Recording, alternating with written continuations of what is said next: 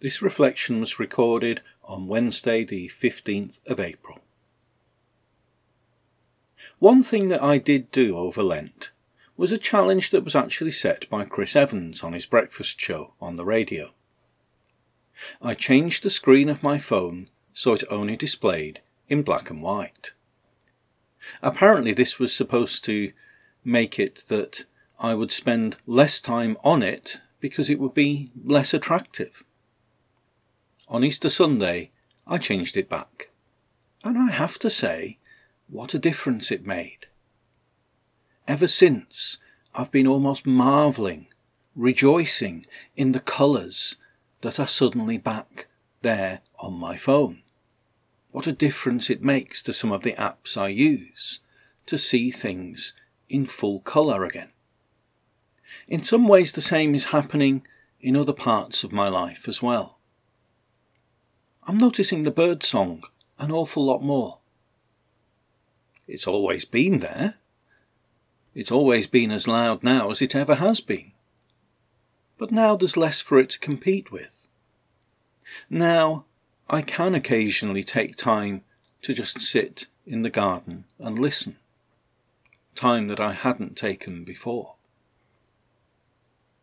Across our world, things have changed. Across our world, things have become quieter, stiller. We're hearing of the difference that this has made to pollution levels across our world. And yet, it's not just that things have stopped. It's also, maybe, that we are able to take time and pleasure in the things that we had ceased to notice. In common with all of you, my world is now very small. We go for our daily walk around the neighbourhood, and suddenly we're noticing the colours of the blossom in the trees that are there every year, but normally we just walk straight past them.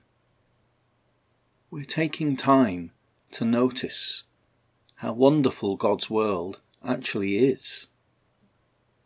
In some ways this reminds me of something that's been part of my daily devotions for a long time. I've been using those devotions provided by the Northumbria community. And in their original book, Celtic Daily Prayer, there is a meditation for each day of the month, and that for day 1 of the month is by Anne Morrow Lindberg. And it's a meditation about solitude. And there is something that she writes about solitude. And yet, once it is done, I find there is a quality to being alone that is incredibly precious. Life rushes back into the void, richer, more vivid, fuller than before. As we look forward to a time when we are able to meet again, when we are able to do all the things that we want to do,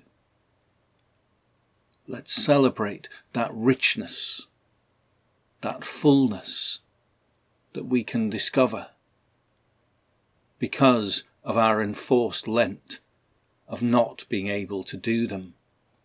And let's look forward to the time when we can join together once again and celebrate God's goodness to us